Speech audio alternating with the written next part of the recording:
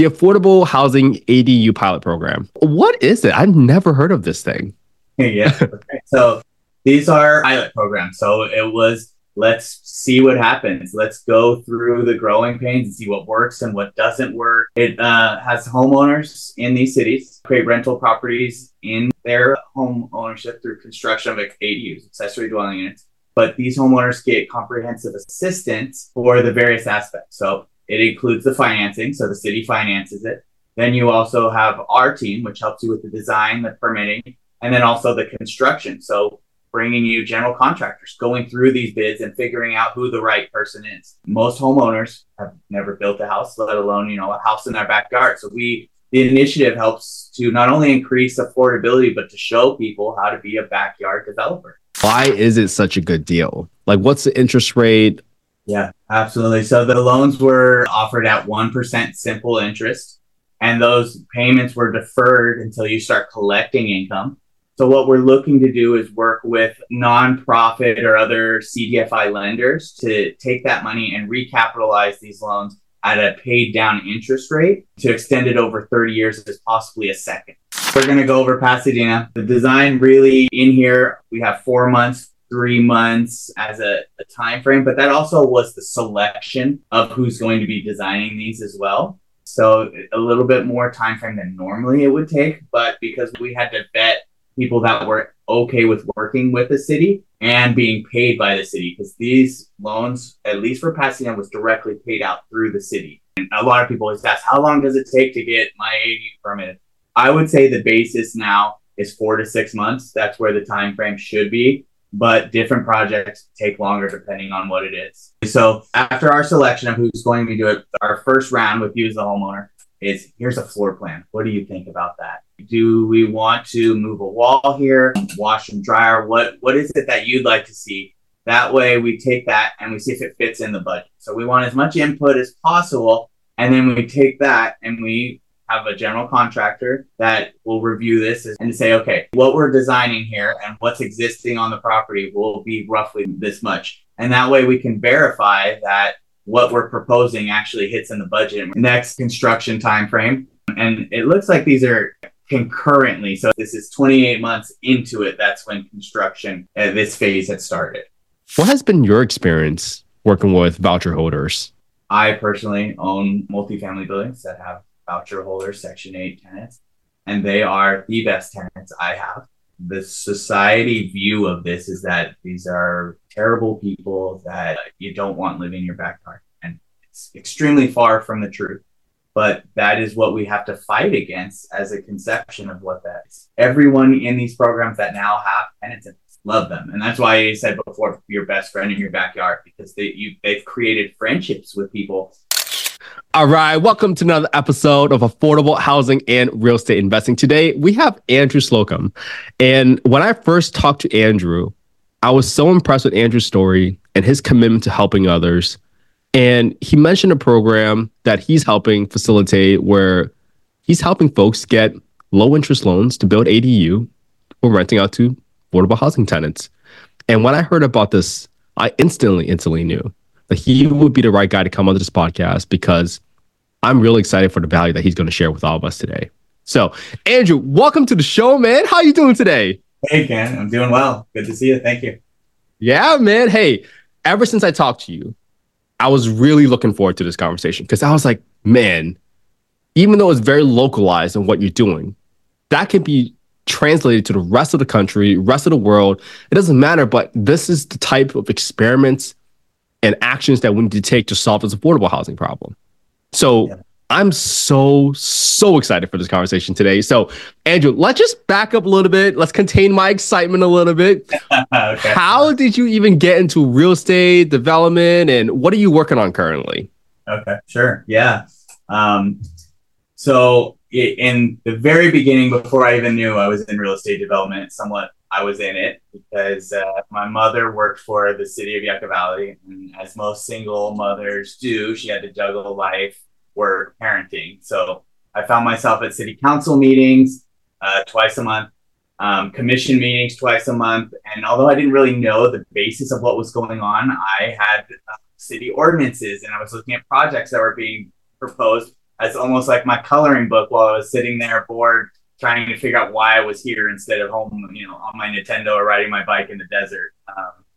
So that we fast forward to when I moved to the city of Pasadena, and I lived in a mixed-use building called the Del Mar Station. And if anyone looks at it, it's an amazing building, which has a light rail that passes through the middle of the building. So transportation to downtown, to Azusa, to many different cities in LA. It has a pizzeria, a brewery, but most important, it had mixed income apartments. So there's people living here that can go downstairs and get on the train and go get all this food. And I didn't even know places like this existed. In Joshua Tree, we didn't have, all this in one place. You had to go miles and miles for each one of these things, not all in one place. So to me, this was amazing. And it's like, this is what I want to do.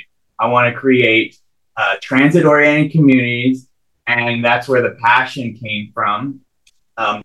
Even fast forward today, we're working on what we're going to discuss today, these pilot programs for affordable housing in Pasadena and West Hollywood. I'm the CEO of Green Development Company, and we do close to 50 to 100 ADUs a year for others. We do it for ourselves. And then we also do ground up construction for affordable housing. Right now we have close to 400 units in entitlement under Executive Directive 1 in the city of LA. And about 5 other partnerships with amazing groups of people creating housing and also third places. So some of these are stuff that it's not housing, but it's something around that for people to go and enjoy their life. Wow, man, what a great story, first of all. And man, I'm learning from your mom right now. I'm going to start putting ordinances in front of my daughter whenever she starts coloring too, just to start subliminally, this stuff works. And look at the incredible superpower that you have now, being able to understand ordinances, building codes, zoning laws. Man, that's some of the details that a lot of people do not pay attention to, but it's a super, super valuable skill set if you have that knowledge and how to apply it. And I love that you're on your way to 1,000 units with 400 units in entitlement. That's amazing, man. I got to get you back on this podcast to talk about that. I know each podcast we want to focus on one topic. So let's definitely set aside some time to talk about the following stuff that you're doing for all your multifamily stuff. But today, the Affordable Housing ADU pilot program. And I love that you're in West Hollywood, Pasadena, because I personally visited these areas. I lived in West Hollywood for a year myself. And what is it? I've never heard of this thing. Yeah. Okay. So, and these are programs, they're pilot programs. So it was, let's see what happens. Let's go through the growing pains and see what works and what doesn't work and how to do this. So in a way, they weren't as widely advertised because we needed to work through these pain points and figure out before we went wide scale and as a pilot program is. But what the program is it has homeowners in these cities create rental properties in their home ownership through construction of ADUs, accessory dwelling units. But these homeowners get comprehensive assistance for the various aspects. So it includes the financing, so the city finances it. Then you also have our team, which helps you with the design, the permitting, and then also the construction. So bringing you general contractors, going through these bids and figuring out who the right person is. Most homeowners have never built a house, let alone, a house in their backyard. So the initiative helps to not only increase affordability, but to show people how to be a backyard developer. We also have a part of that program to help bring unpermitted units into up to code and to solve that issue so that not only we're creating housing, but we're getting rid of unpermitted units and making them safe for people in the city. Wow, I did not know about the other piece about bringing other units up to code, because that is one of the weird things that when you go through and you buy a property and you're like, oh, this is an unpermitted addition, and people get a little worried about going to the city and telling them they have this unpermitted addition. You guys are really making that topic less taboo, and more importantly, turning that taboo topic into affordable housing, which is really, really cool. Well, who qualifies to do this? You mentioned homeowners, but are there income restrictions? Who qualifies? Is it just anybody with a single family home? Sure. And the criteria is a little different because West Hollywood's program is slightly different than Pasadena, although their pilot programs, they did it a little bit differently. the main criteria is owner occupied. So these are not necessarily loans going out to investors or REITs or groups that, although do provide affordable housing, don't need the same financial support. So it's owner occupied. West Hollywood does allow for multifamily owner occupied to apply for this, where Pasadena is just single family owners that want to apply, and you have to meet a certain income threshold. That threshold is based on where the money comes from. So the money comes from the state of California, and they have their own criterias on there. But on top of that, you must agree to rent to a low income or a voucher holder for 7 years. And that is something that is not negotiable. It's that the whole goal of this is to create affordable housing. And one thing ADUs have not been extremely successful for, except for City of San Diego with their bonus ADU program, is making affordable ADUs. They've pretty much been just either market rate back homes, people say pool homes, like, or for the family, which is great, but also we want to incentivize using this great tool for affordable housing as well. And that's one of these programs that we're using to create affordable housing ADUs. Wow, that's really cool. Now, you mentioned that depending on where the financing comes from, it depends on income. Do you know what those income thresholds are? Like just like a rough range? Is it under 100 grand, 200 grand?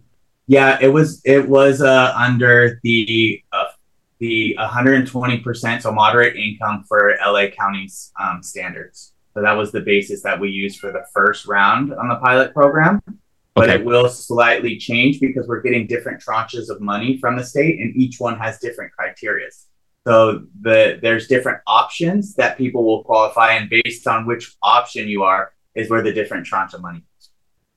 Got it. All right. That's helpful. So that might be the first step for people to figure out and look up some details related to the program. Like, hey, do I qualify?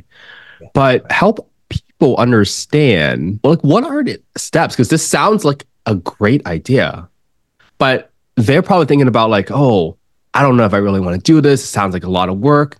Do they need to have a home already? Do they need to have a certain number of backyard space? Do they need a garage? Walk us through the sequencing of what this process might look like for someone that wants to take advantage of this program. Yeah, sure. So both programs, the first round is underway. Pasadena's first round is pretty much completed. And sometime, I think we're looking at July, maybe, to reopen the application period. And what that looks like is we will hold a few calls and webinars to discuss the program so you can see if you qualify or what the requirements will be for this year, because it will be slightly different. We're not completely ironed out yet. But then you go directly into the application period. The application asks you questions of what your goal is. Will you be renting it to a family member? Do you have space in your backyard? Are you doing an unpermitted unit? But it is competitive because we only have a certain amount of loans that we can give out each period. So these are scored by points basis. Not to get too technical, but like even in certain census tracts, get extra points. So where your home is located also, because that's a requirement for the money. But really are you, the biggest thing here, and we had this problem before, is are you open to renting to a voucher holder? And that is something that we realized would be something that we needed to make sure, because you need to be mission based and want to really feel in your heart to do this, because it is not, developing in your backyard, developing anywhere is not easy. So you want to know that as it's painful and things are not working out exactly the way that, very easily, that you want to create this house for someone to live in your backyard. And from there, once you're completed, then you'll work with the housing department to pick who your tenant is and your best friend in your backyard. Well, that's really helpful. From that point onwards, then maybe I'll take a quick step back. You put in an application. Is there like an interview process that has to take place? Do they need to figure out like how big their unit needs to be, or does that kind of process happen afterwards in terms of like thinking about how big it needs to be, how to get the permits? Like, walk us through those details a little bit, because I want to make sure the audience gets that level of clarity on what can they expect. Because when we give them clarity, they're no longer afraid of taking action. Yeah, that's a great point. The application isn't going to require that much information. Like we don't necessarily say we're going to build 400 square feet or 800 or one bedroom. It's more so to put some points together to see if you even hit the right criteria. One of the applicants for the conversion for the city of Pasadena said because it was an unpermitted unit because they put a mattress in there, but it was a garage that was to the stuff. So that's not necessarily an unpermitted unit just because you put a mattress in there. So we want to qualify at the very beginning that you hit the base metrics, and then you go on our list and we go property to property and do an interview and score each property. And once you hit that there, then we'll have that conversation of, okay, are we converting a garage? Are we doing a ground up construction? Now, the size and what we end up doing is really based on the cost. The loans have been up to $200,000. So we can't do a 1,200 square foot ADU because that will go more, and we'll go more into costs of what these ended up costing a little bit later, I think. But that will be a conversation when you are one of the applicants that are picked. And we'll do a couple extra in case someone drops out. So say we're doing 5 loans, there'll be 8 people that go to the next round, and then we'll say, this is what we're proposing. Are you open? Wow. Okay. That was super clear. I love it. Now, you mentioned that the loans go up to $200,000. What other benefits are there related to this program? Like, what's the interest rate? Why is it such a good deal? Yeah, absolutely. So the loans were offered at 1% simple interest. And those payments were deferred until you start collecting income. We're also these programs started when interest rates were much lower. So we actually thought, people would recapitalize and refinance and then pay back. But we realized with the change in interest rate, that's may not be optional. So what we're looking to do is work with nonprofit or other CDFI lenders to take that money and recapitalize these loans at a paid down interest rate to extend it over 30 years as possibly a second. That's still in the works, but we wanted to make sure that people don't have to refinance their 2, 3, 4% interest into 5, 6, whatever they may qualify. So it'll convert into a longer term, very low interest. We're thinking like maybe 1 to 3%, 30-year fixed rate loan. Wow. So for all of you guys listening right now that are wondering, oh, interest rates are going so high, here is a program that allows you to help others and get an interest rate of 1%. And on top of that, you get to delay the payments until you start collecting rent, which provides a huge amount of financial flexibility for what you want to do with your home. But more importantly, it takes the stress out because, look, you're going through a lot. You're going to be doing a development. You're getting permits. You're working with people like Andrew.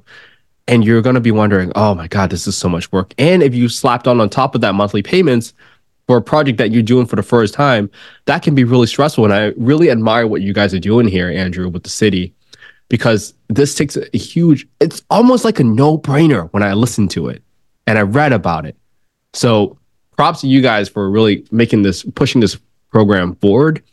Well, we just talked a little bit about payments. And we talked about deferring payments for like 2, 3 years. How does this program tactically work? Like at the end of it, when you place a tenant in the home, like, do we need to notify you? Like, hey, we placed a tenant now. We got to start making payments. Like, walk us through that process a little bit. Yeah, sure. So the tenants will come from in Pasadena. Pasadena has their own housing authority. So you'll be working with the housing authority to pick who your tenant's going to be. West Hollywood is going to be through the housing authority through the county since they don't have their own. And you will, when your ADU is ready to go, you will work with both the city and the housing authority to pick that tenant and to set up what their rental rate will be. And every year you'll just certify that they're still there and they're still renting it. So it's just a very simple certification that they're still there. After 7 years, the deed restriction will fall off. So what we hope is that people will still share their backyard to a low income or a voucher holder. But if things change, then it does turn into market rate housing. Got it. That's really cool that people get the flexibility, so they're not necessarily tied in forever. But I'm hoping when people experience, assuming you did everything correctly, you screen the tenant correctly, etc., you will find out that, hey, this is a pretty good deal, especially when the rent is being paid for on time every single month by the government, regardless of what's happening with the resident. So, all right, we talked a lot about how the program works. Let's get into the numbers a little bit, Andrew. Let's make it real for people. Yeah, sure. Because building an ADU, although it's a smaller project when you compare it to the 300, 400 units that you're building, the process is relatively the same because there's still steps you got to go through the process: permits, entitlements, etc., getting bids from contractors. Can you walk us through the overall process flow of a deal and just provide some rough numbers of what each step in ADU might cost? Yeah, absolutely. We tracked all these data points as a pilot program so we can show. So let me share what that looks like, and we can go through each one of these projects. Nice. All right. So for those of you that are listening in your cars, definitely check out youtube.com/@Kent_HE. And you can see the screen that's being shared right now by Andrew as we kind of talk through what the durations look like for each step of the process. Go ahead. Take it away, Andrew. I might pause you, interrupt you for some questions along the way, just to clarify things, but this is cool. Yeah. So we're going to go over Pasadena. We started with 5 projects. One of the selected applicants did end up leaving the program at a certain point because they had a family member that got injured and needed to live in this back home, and they weren't going to be able to rent it out to someone else. So they got to a certain point and we had a meeting with them and they discussed it. So we did have one person leave the program, and I'm glad we had that flexibility to do that for them, for a dire situation. But most of our projects started in 2021, where we started our design. The design really in here, we have 4 months, 3 months as a time frame, but that also was the selection of who's going to be designing these as well. So a little bit more time frame than normally it would take, but because we had to vet people that were okay with working with the city and being paid by the city, because these loans, at least for Pasadena, was directly paid out through the city. So you needed to be a vendor that was approved by the city as well. So it took a little bit longer, as working with the local government does. The permitting time frame wildly changed from each project. For 1 year from one project, 5 months for another year, 6 months, and then 5 months. 2021, ADUs really started to pick up, but also we got hit in COVID. So some of these went from an in-person submittal to an online submittal. And this is the timeline. And a lot of people always ask, how long does it take to get my ADU permitted? I would say the basis now is 4 to 6 months. That's where the time frame should be. But different projects take longer depending on what it is. Okay, Andrew. So for the design piece, what can people expect to? I want to make it real tangible for people. What can people expect to have at the end of the design phase? Is it a list of contractors with bids in place? Is it a soft rendering? Is it the architect engineers selected? Tell us a little bit more about how did you decide, like, oh, the design phase has completed?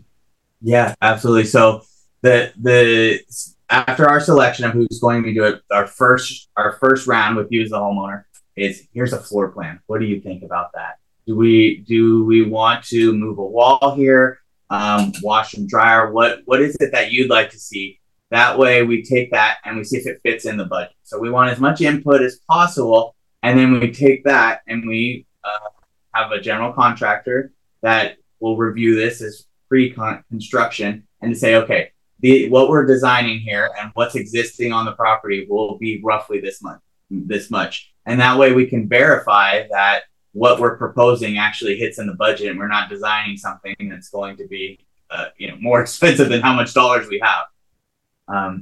Unlike other programs, this is set at what it is. Going back to city council to ask for more money would be a disaster. So we want to be very careful. We were within those budgets. Next, the construction time frame, and it looks like these are concurrently. So it's not that it took 28 months. This is 28 months into it. That's when construction, this phase had started. Well, Andrew, one more question on the design phase. So you guys got the projects approved. You guys know what the budgets are. Yeah. For the permitting area, because it takes 6 to 12 months, what is expected from the homeowner? Are they attending these permitting meetings? Like what is the level of participation that's going to be required? They're really only hands-on in the design, and it's white glove service from there on. Wow. We take care of going through the city, doing corrections, all of the other things I need to do so you are permit ready. The fees for the plan check and the permit goes through the city itself, since they're paying themselves. So you don't have to worry about the payment structure. But you're really just hands-on on that first amount of design. And then after that, we handle it all of it. So you get to rest while we do that part. Music to my ears, and I hope the audience paying attention right now. If maybe you want to move to Pasadena, West Hollywood right now to take advantage of this program. But that is so crucial because I think people underestimate how much work it is. Yeah. The permitting process, when you're getting feedback back from the city, you have to turn it around. You have to listen to what they want you to change or alter to make sure that you're conforming with building code, et cetera, health and safety, stuff like that. But also the back and forth is being taken care of by Andrew and his team. That's so stress-free, man. That's such a blessing. All right. So we covered the design, we covered the permitting. What about the pre-construction? What do you define as pre-construction? Yeah, absolutely. The pre-construction is selecting the general contractors that you're going to be working with. So although we had general contractors do some estimates of what plans we had, they're more giving that service to us, but not necessarily going to be the ones that build. So that pre-construction is taking those plans that are either the second round of correction or in process to a general contractor and saying, here's the plan set. And then we do an introduction to the homeowners and see if the vibes are good. If you want to work with these people, if there's a language, so not all the homeowners spoke English. So will we be able to communicate with each other? And that was a big thing because the trust basis was very important because things in development go wrong or not as smoothly. So we have to have this trust that we're going to go to the next step and people aren't just going to take off with the toilet in the sidewalk and just leave you hanging. And so that was part of the pre-con, and then putting that construction bid together. And as this is a loan, the homeowners still have to agree with how much they're spending, and to sign on those documents that this is the contract that you'll be signing, and that they'll be paid to do the work. That's our pre-con. Wow, that's a great learning process for folks that have never seen a construction bid before. Andrew, how you and your team must spend a lot of time educating people. Like, hey, is this fair? Is this reasonable? How do you guide folks through evaluating those bids to figure out, like, hey, is this within reason? Is this not within reason? Because not only are they looking at numbers, but they probably have no idea how to even manage a construction project because they don't have that experience. So how do you help out these homeowners from looking at bids and from managing the project? Very good point. And a lesson learned from a pilot program is instead of having contractors use their own format, we're going to dictate the format that they use, because we showed homeowners multiple different formats of bids, some more detailed, some just a price and a signature line. And it was really hard to do apples to apples comparison when everyone used a different format. But using our experience and having these conversations with them, we broke down what the costs were and why certain things cost so much. Certain line items you wouldn't expect that plumbing could cost so much, but because we're trenching 50 feet to the front yard, that's why that costs so much, because the labor in order to create a sewer line connection to the front of the house. So the numbers may have seen, to just really go into why things cost this much and to leave a comfortable feeling that these numbers are real numbers and why they cost so much and that they're fair, and why there's differences in each one. Different contractors have different subcontractors that have different pricing, and not everything's going to be the same, or their availability will be the same. So it's not only is this the right team, but can they get it done in a good enough time, and are they ready to start work when we're ready.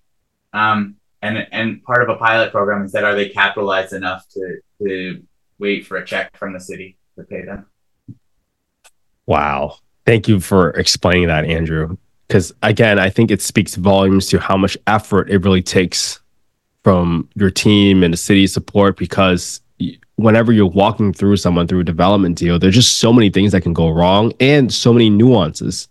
So it's very tough when people ask, it's like, hey, in general, how much is it going to cost? Like price per square foot. But like you mentioned, Andrew, if you have a sewer line that's you got to dig 50 feet to connect a sewer line, I mean, that's expensive. You got to dig, you got to trench, you got to connect the pipes, and it takes time and resources. So let's get back to the spreadsheet here. What does this whole project cost? Like, what can people reasonably expect from something like this? Yeah, absolutely. So we had only one project somewhat go under budget, but also what Elizabeth mentioned is we paired these, at least the ones who are eligible, with the state of California's ADU grant, which paid up to $40,000 for the design and the permit costs. And we became the first city to be a local government that got that 40 grand grant from the state of California. So although this project is showing 204,000, a good percentage of that was paid for by the grant, which just wiped out that money owed to the city from the homeowner. But we're at let's see, I did not have 200,000, and this was for a brand new construction 400 square foot ADU. 150,000 for a 499 square foot ADU. 159, 400 for 118,000. And so if I just roughly go this by this, let's see where we're at on our square footage.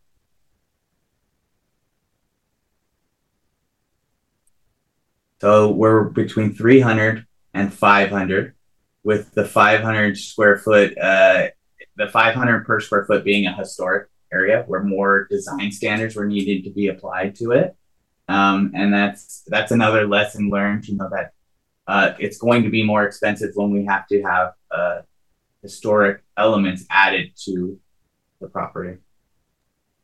Wow. Thanks for sharing these numbers, because this certainly makes things a lot more real. Were all these projects new construction, as in like ground up, like ADU in the backyard, or were these garage conversions? What type of projects were these? It was both. There was some conversion and there was some ground up, but we do find that conversions are not that much different in cost because typically garage conversions don't have footings. They don't have insulation, and some of these and the sewer lines, the bigger cost items are still need to be done. So while it's not the same, conversions can cost very similar. And also, per square foot number is a very tough way to go, because smaller sizes will have a higher per square foot cost, because you still have to have a bath, you still have to have a kitchen, you still have to have these items that don't benefit from the scalability of a much larger building. So it's tough to generally say when people ask, what's your per square foot? It's hard to say. But here's some numbers right here on where it landed at, where between $292 and $513 a square foot was our range for these. Wow. I'm loving the details. And for those of you that might be listening for the first time, please make sure you go on YouTube and you look at these numbers, because this is as tangible as we can make it for you. This is not theory. We've talked through a bunch of different issues that might come up, not only from learning about the differences between converting a garage versus new construction in the backyard, but we also talked about the nuances of what issues can come up. And I really hope for the listeners that are listening today, you can come in and listen and just start picking up a couple words, right? This whole podcast might have been very into details, might be overwhelming in some scenarios. But if you just learn to figure out like, oh, maybe I can ask one smart question next time. Like, oh, where's my sewer line? And boom, you made it an improvement. And that's all what we want to do every single day, is like, how do I get 1% better? And today, Andrew has brought the details in. Not only has he given you the quantitative details, he has given you the qualitative details for you to think about how to approach your project. Well, Andrew, maybe we stop sharing right now. I want to ask you a few questions about your experience with voucher holders. Honestly, this is one of the biggest fights that we're going through is because sometimes when I talk to folks about affordable housing, I've literally had people said like, oh, so these people, Section 8 tenants, they're gonna wreck your home, right? They're gonna destroy your home. They're more likely to do that. What has been your experience working with voucher holders? Yeah. In West Hollywood, when we started doing our marketing, we had to change our marketing material and remove Section 8 from there. And we changed it to low income individuals. Uh, the society view of this is that these are terrible people that you don't want living in your backyard. And it's extremely far from the truth. But that is what we have to fight against as a conception of what that is. I personally own multifamily buildings that have voucher holders, Section 8 tenants, and they are the best tenants I have. I rarely hear from them to a point where I need to tell them if there's an issue, please call me, because they don't want to even tell me there's a problem because there's some fear that they'll be kicked out or something. It's really qualifying people that live in your homes, and making sure you have that relationship with them. But the society's view that Section 8 is some kind of other person than all of us is so far from the truth.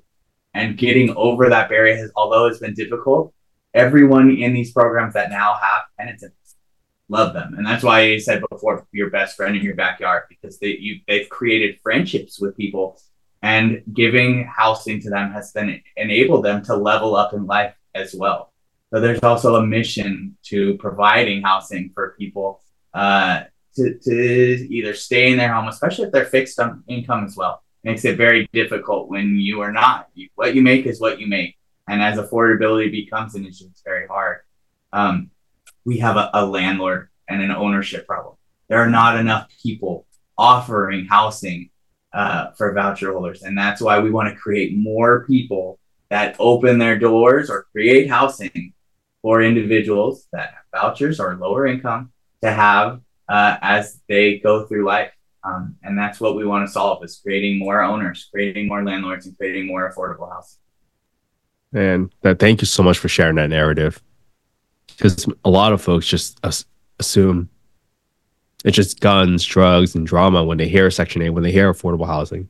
But really, it's not. It's folks just like you having your residence, folks like my mom who came from another country, didn't know English, and just needed a landing spot on her feet to provide a good, safe roof over their kids' heads. So thank you so much for sharing that narrative. And now that you talk through that, I'm starting to get ideas of maybe we should bring on some of your pilot participants, if they're willing, to come onto the show and talk about their experience with it. Because the more stories we can get from folks about renting out to voucher holders that have great experiences, the easier it is to dispel the myth. Maybe, well, this is a question I ask everyone, and maybe this ties into your response earlier. This is a question I ask everybody, Andrew.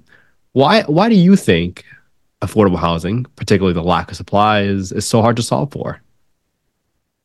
I can only really speak on California, because that's where I live, breathe, and know. In California, creating housing of any kind is extremely difficult. Then when you compare that to affordable housing, you have a lot of, and it's not, I guess I'll use the word, it's NIMBYism, not in my backyard. We don't necessarily want it here. How about we want it? We love it, but maybe put it over there, not in my area, and not over there. And then that area, same thing. And so it just keeps being pushed and pushed and pushed to where it's no longer even being built. The pushback that you have when you're building affordable housing is generally very, very tough, because that group of people shows up and they make their voices very heard. Where on the other side, people that need affordable housing are really generally busy working and can't stop to go to a meeting at 11 a.m. to have a city council meeting to say, I need this housing, please approve this project. I think that is something that's changing by the state changing its policy to make it to where housing is something that needs to happen. And cities no longer can just say, I'm not going to do this here anymore. And there are consequences to those actions if you decide you do not want to. We see that happening in cities like Beverly Hills losing their ability to give out permits while it's still being contested. This is showing that no longer is it a paperwork exercise where you can provide 3 low-income houses in your entire city. You actually have to participate as well. That also takes the stress out of other cities that are doing the right thing. So it's not just all concentrated in one area. It is spread out everywhere. So it's a fairer housing policy to where mixed income communities are built all over instead of people just all being put in one area, which is historically failed throughout time. Well, thank you for shedding some light on that. And maybe we got to get you back onto another podcast in the future, talk about your multifamily and also some potential policy changes that you like to see. Because I've asked this question to all my past guests in the past, and it's always a combination of lack of supply, lack of policy support, and just general awareness to dispel the stigmas associated with affordable housing. And we can win some of these battles in our lifetime, then I truly believe that we're going to set up the next generation for a much higher launching point, is how I would probably couch it for now. So, Andrew, first of all, again, I know I said this on the phone too before, but thank you so much for what you do. Without people like you, I would have never had the home I grew up in. So thank you so much for what you do. This is sometimes a thankless job, but I truly admire you and your team's ability to take a homeowner through and what might be a very, very stressful process, but then give them the white glove treatment from walking them through the process, but also helping look for the financing. So for those of you that are listening right now, like, this is one of the ultimate cheat codes to meet someone like Andrew. And this is why I was so excited to bring Andrew onto the podcast. Hey, Andrew, if people want to follow you, learn more about you and your ventures, where can they find you? Yeah, I mean, the best way, and I share my story of what I'm doing that day, whether it's a planning comment to remove a roof or whatever's happening, so you get to live through the day of what we're doing to build housing. It's on Instagram. And I do a lot of posts on my stories. It's at Andrew, ANDREWR, Slocum, SLOCUM. It's my name, middle initial, and follow me on there. Watch the stories and then message me. And my phone, unfortunately, or maybe fortunately, lives on my hand. So I'm responding to as much people as I can to help out. And that's my big thing. I also have an ask for anyone listening this to participate as much as you can in city council hearings. Be careful and very thoroughly vet who you vote for, because these people who are running make decisions, and these decisions, maybe right now you don't realize it, affect your neighborhoods very greatly. And also, if you can, find a group, a housing group, whether it be Abundant Housing or YIMBY or some type of group that supports housing, to have your voice heard, because your voice is very important and we need to hear from it. The opposition is very loud, and they've been doing it a long time, and they're very good at it, and they want to see no change, and they do not want affordable housing or even new housing around here. They want you to move somewhere else. And California is too great and too beautiful to not have places for us to live and work and to thrive in. Wow. Well, thank you so much, Andrew. And guys, if you're listening, make sure you follow Andrew on Instagram. We'll make sure we put his handle on the show notes below. But Andrew, thank you so much for being part of this community. For those of you that want more information like this is why we create this platforms, to welcome people like Andrew to come on and share information so openly and freely about how to solve affordable housing. Look, it's going to take efforts from everybody, including Andrew, including yourself that's listening to you right now. We all can contribute to solving this affordable housing problem. We all can increase the supply. So if you ever want to be part of the community, please, you can DM me the word affordable on Instagram at investwithkenhe. I can happily send you the invite to our free Facebook community, where this is the type of information that we share every day. Our community is just straightforward. It's called Affordable Housing and Real Estate Investing. It's as straightforward as it can be, because that's what we're focused on. So, Andrew, I can't wait to have you back onto the show again, man. Thank you so much for coming on. I am so excited for people to listen to this podcast, and I can't wait to have you back on. Really appreciate it, Ken. Thank you, man. All right. And we are out.